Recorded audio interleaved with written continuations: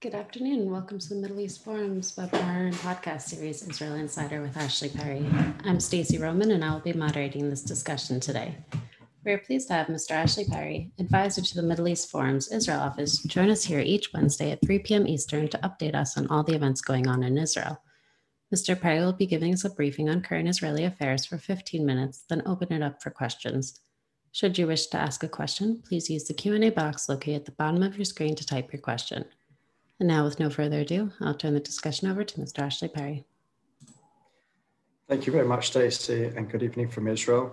Last time we met, we tried to focus very specifically on one issue, which was the so-called citizenship law, which encountered a lot of challenges and in the end didn't pass. So we looked at that as a sort of paradigm for where this government is going, how long it could last, what its weaknesses are, and certainly that episode exposed them, and also what the opposition, the former coalition's plan strategy is a little bit.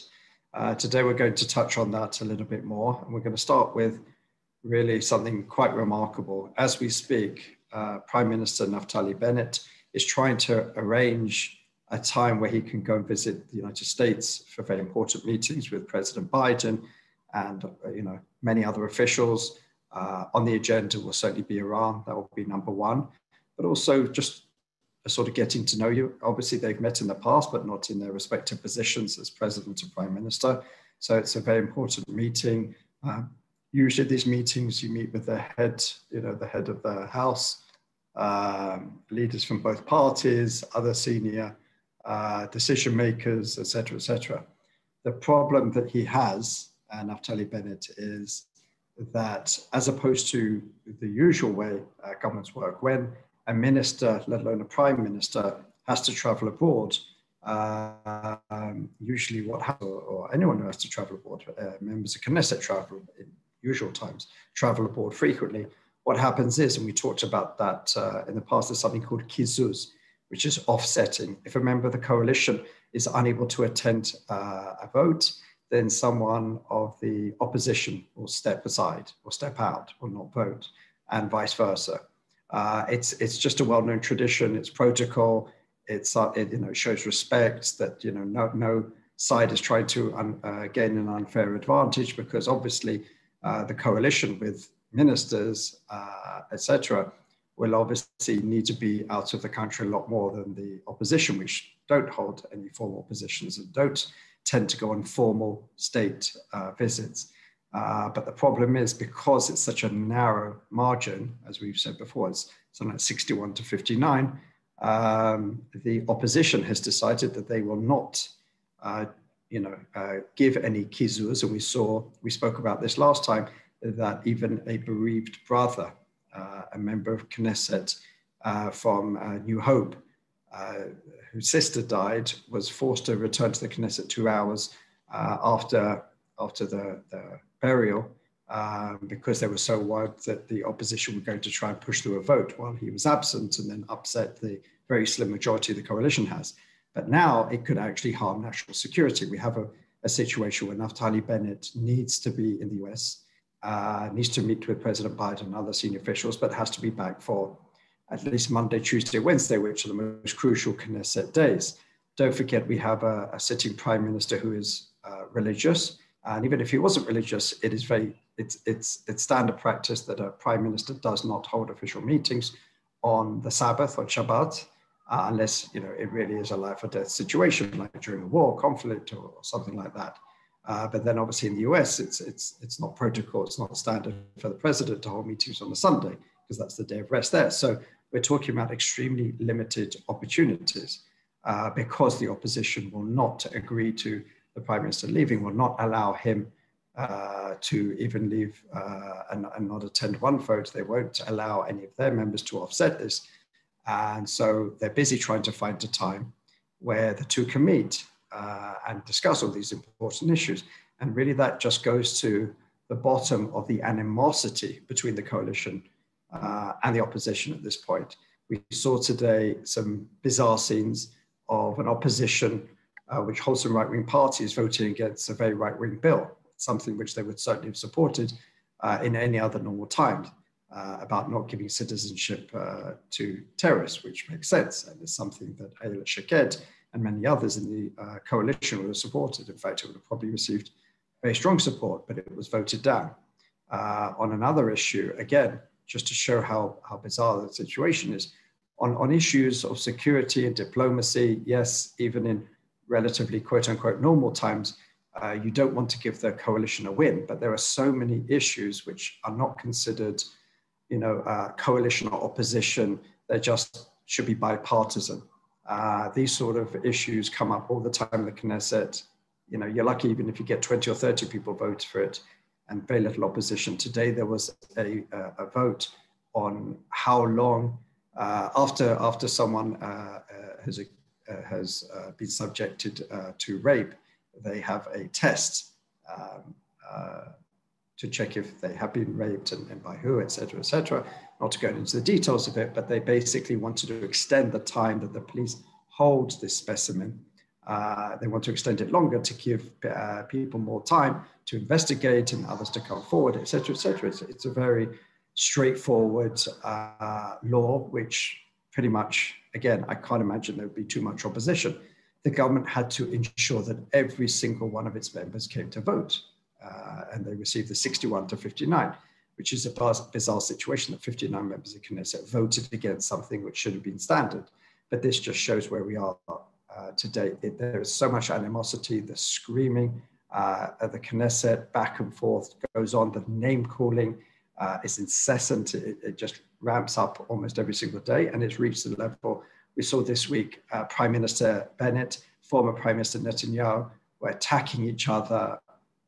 Some might argue like school children, just back and forth, really the name calling. And Naftali Bennett, Prime Minister Bennett, returned an expression that Netanyahu had called him before when he was sitting in the opposition, that him and his allies are chamutzim, which means the sour pussies. So today or the other day, Naftali Bennett called Netanyahu chamutzim and sour pussies. But there was a real slangy match back and forth because in the Knesset, the Prime Minister was instructed, there's a rule in the Knesset that if you receive 40 signatures, you force the Prime Minister to attend a special session where he has to answer questions from other members of Knesset. And obviously that will be done regularly. And the leader of the opposition at the moment, former Prime Minister Benjamin Netanyahu, basically took opportunity back and forth to respond to everything that Bennett said. And there was really nasty accusations. And these accusations weren't just during that Knesset session, they've gone all week. There's been accusations back and forth. Who was strong and who was tough on Hamas? Who was strong and who was weak on Iran? Netanyahu continued the accusations against Prime Minister, keep forgetting who's in, Bennett, saying that he and Foreign Minister and alternate Prime Minister Yair Lapid have agreed not to surprise the Americans. Something which, by the way, former Prime Minister Netanyahu did on many, many occasions. Between allies, you don't tend to surprise each other on the whole. Prime Minister Netanyahu took this off-the-cuff sort of comment that wasn't even registered in the US's press release, that basically they wouldn't act on Iran without American say-so, which obviously is less likely to come. And he's been attacking this government, again, for something which he did numerous times over numerous years. But this is a point he's trying to attack the government. Also, we've seen a resurgence of COVID infections, corona infections over the last couple of weeks. Now, it's probably more than anything else a coincidence that the Delta variant, which is running through Israel at the moment, happened to arrive. Actually, it arrived the first time during the Netanyahu coalition, but certainly has risen over the last few weeks. Netanyahu has been at, almost joyous, the fact that he's been able to blame the coalition, said, we beat coronavirus and within a few weeks it's back with a vengeance. It's clearly, not necessarily anything the government did, and there's a lot of steps that the government has taken, like at the airport, which the previous government wasn't able to do, but it's certainly considered a great concern in Israel. The numbers are starting to go up. Again, there's a whole debate in Israel, as is happening in the UK and many other places, which number should really define the conversation. Should it be the numbers of infections every day, the numbers of positive cases, or should it be the numbers of serious cases?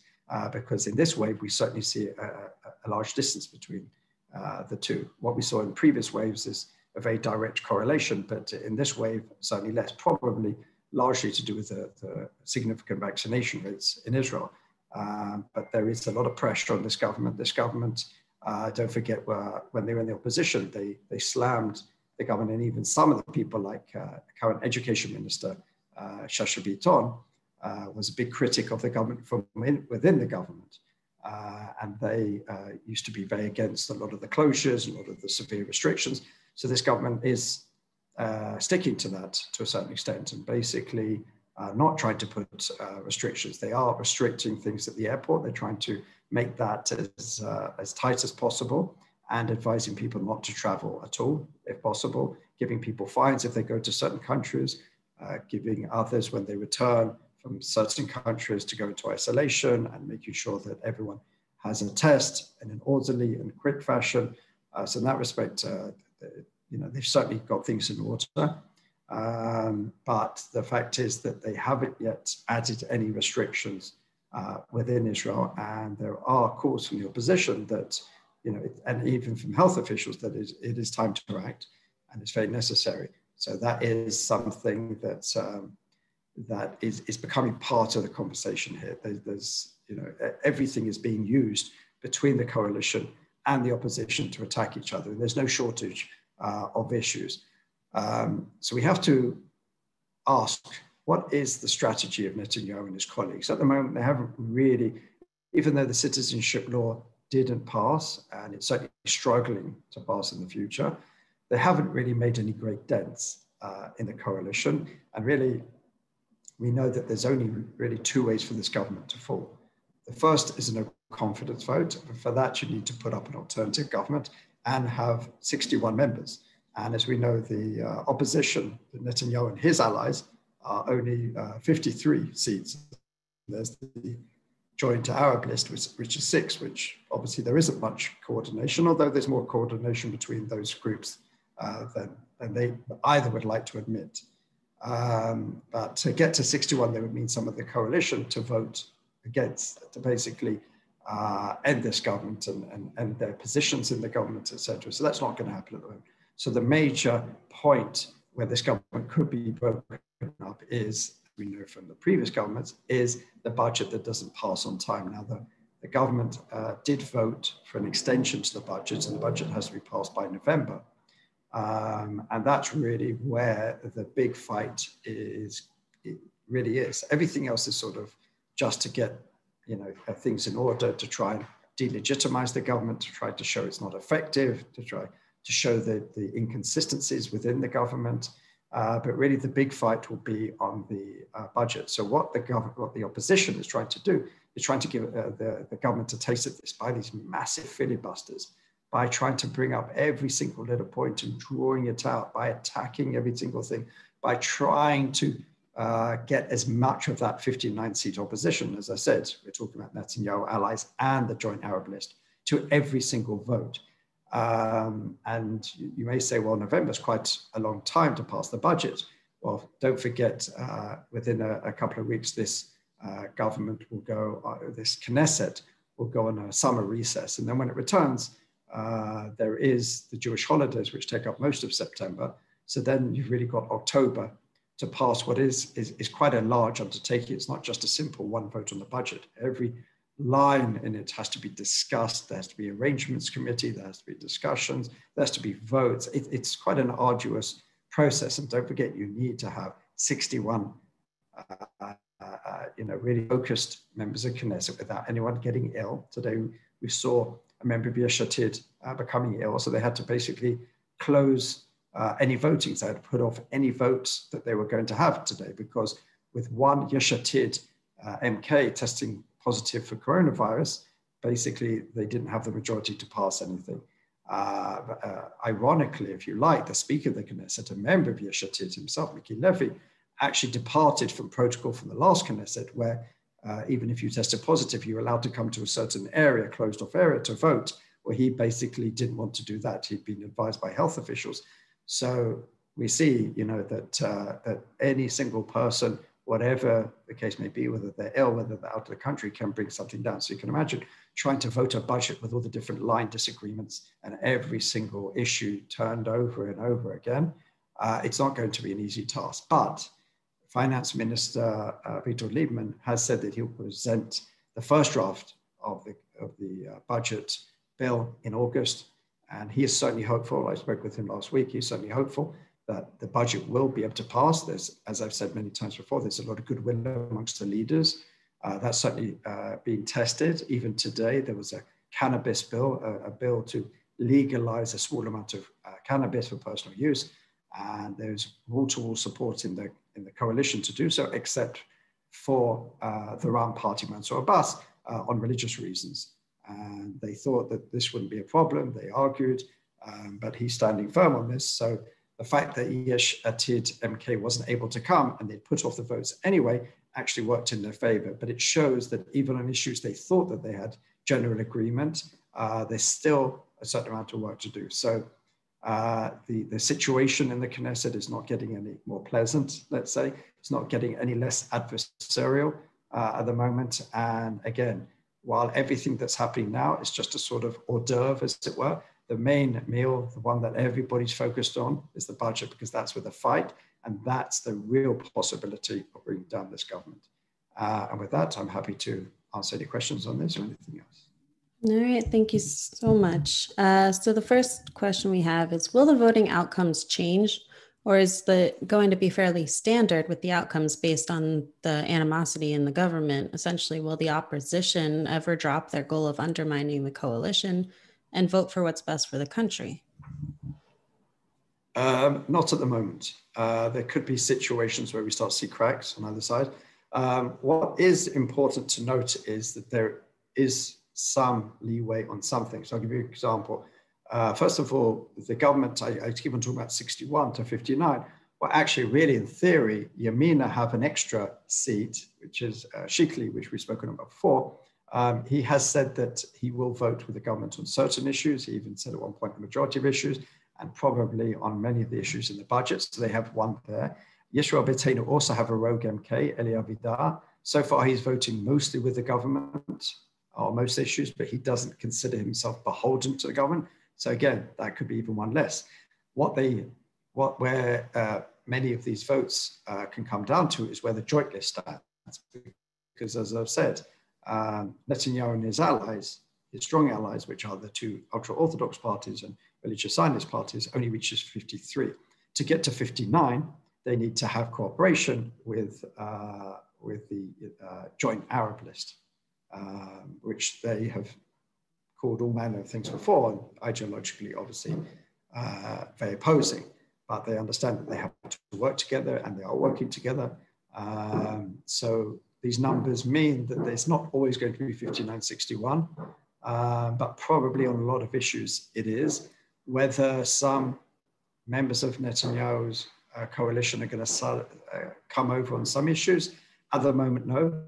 They are being extremely disciplined, even though they say that they disagree with some of these laws. And likewise, on the other side, at the moment, both sides are being pretty disciplined. There hasn't been any votes, sort of swap over votes. There have been some abstentions, very minimal here and there. People who haven't turned up to vote, again, minimally here and there. But on the whole, there hasn't been any coalition members who voted for an opposition bill, and likewise. Understood. Thank you. From Marie Feldman, if the U.S. rejoins the JCPOA, will this government work covertly with Saudi Arabia, the UAE, et cetera, to get nuclear weapons to offset the power of Iran? To get, sorry, that last part? To offset the power of Iran. Will they work together? I mean, they're working together. Work covertly with Saudi Arabia, UAE, to get nuclear weapons to offset the power of Iran. Will Israel be helping Saudi Arabia and UAE to get nuclear weapons? No. It certainly wouldn't be in Israel's interest if there are any other players in the region with nuclear weapons. And to have more countries with nuclear weapons basically mean an arms race in the region, which would certainly put Israel's situation far more in peril. And don't forget that Israel always has to look not just what happens today, but in 5 or 10 years. So whereas today we have a very friendly regime in the UAE and a relatively friendly regime in Saudi Arabia, Israel's seen the region change overnight too many times to think that that will be that way forever. There's certainly a lot of shared interest, and the biggest shared interest obviously is at the moment is on Iran, and there is a lot of work being done at all levels between those nations and others that you mentioned, but I don't see that necessarily moving into the point where Israel will help some of its allies acquire nuclear weapons.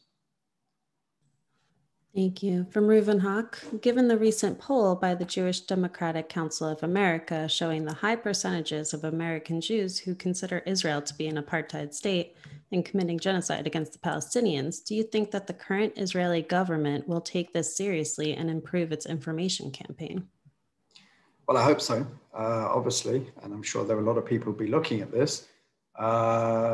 You know, every poll like this should be a worry, not because Israel is any of these things that it's accused of, but because there is a younger generation of Jews, let alone non-Jews in America, who are buying this. And even though it's not the majority, it's not even a large plurality, it's still, I think it was 25% on the apartheid terminology who agreed with that. I think that certainly should be a worry for Israel.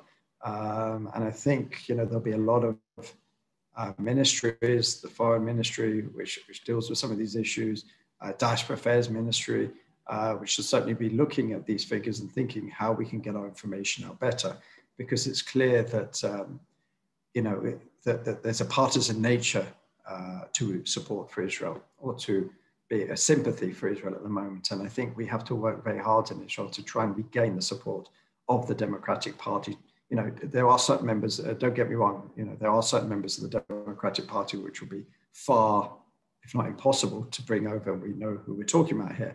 But there's the mainstream Democratic Party who are sympathetic. And by the way, there was a delegation who were here recently, and the language they used was very familiar and warming to Israelis. So it's not the whole Democratic Party. It's not even the mainstream Democratic Party. It's really the extreme that is using their voice from Congress really to malign Israel. And unfortunately, this seems to be seeping into the consciousness of at least a part of younger American Jewry. And certainly we have to think very hard in Israel at all levels how we combat this. And it is through greater information and really explaining Israel's story far better than we've done up to this point.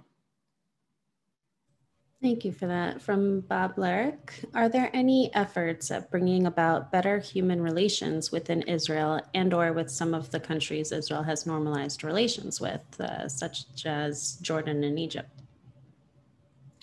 Are you talking about people-to-people relations? Is that, if I understand the question correctly? Jordan and Egypt, I would say, are very different from the UAE. And some of the other countries that Israel has normalized relations with. Jordan and Egypt has been a largely cold peace. Obviously, Egypt since the late 70s and Jordan since the early 90s. There hasn't been too much people-to-people interaction. During the early years of both of these peace agreements, there was far more optimism, to a larger or lesser extent, fraternity between the peoples. But largely today, these are peace agreements between the leaders.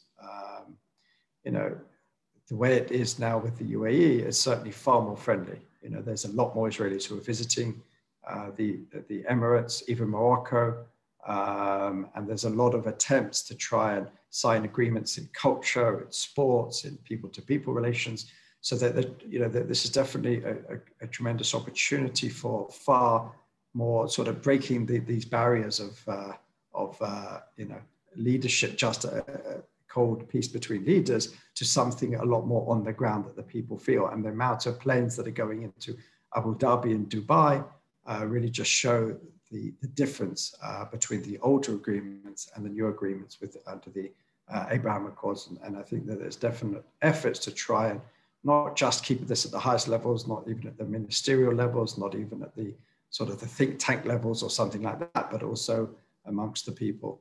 So we are seeing something different. There are attempts here and there to try and do something with Jordan and Egypt, and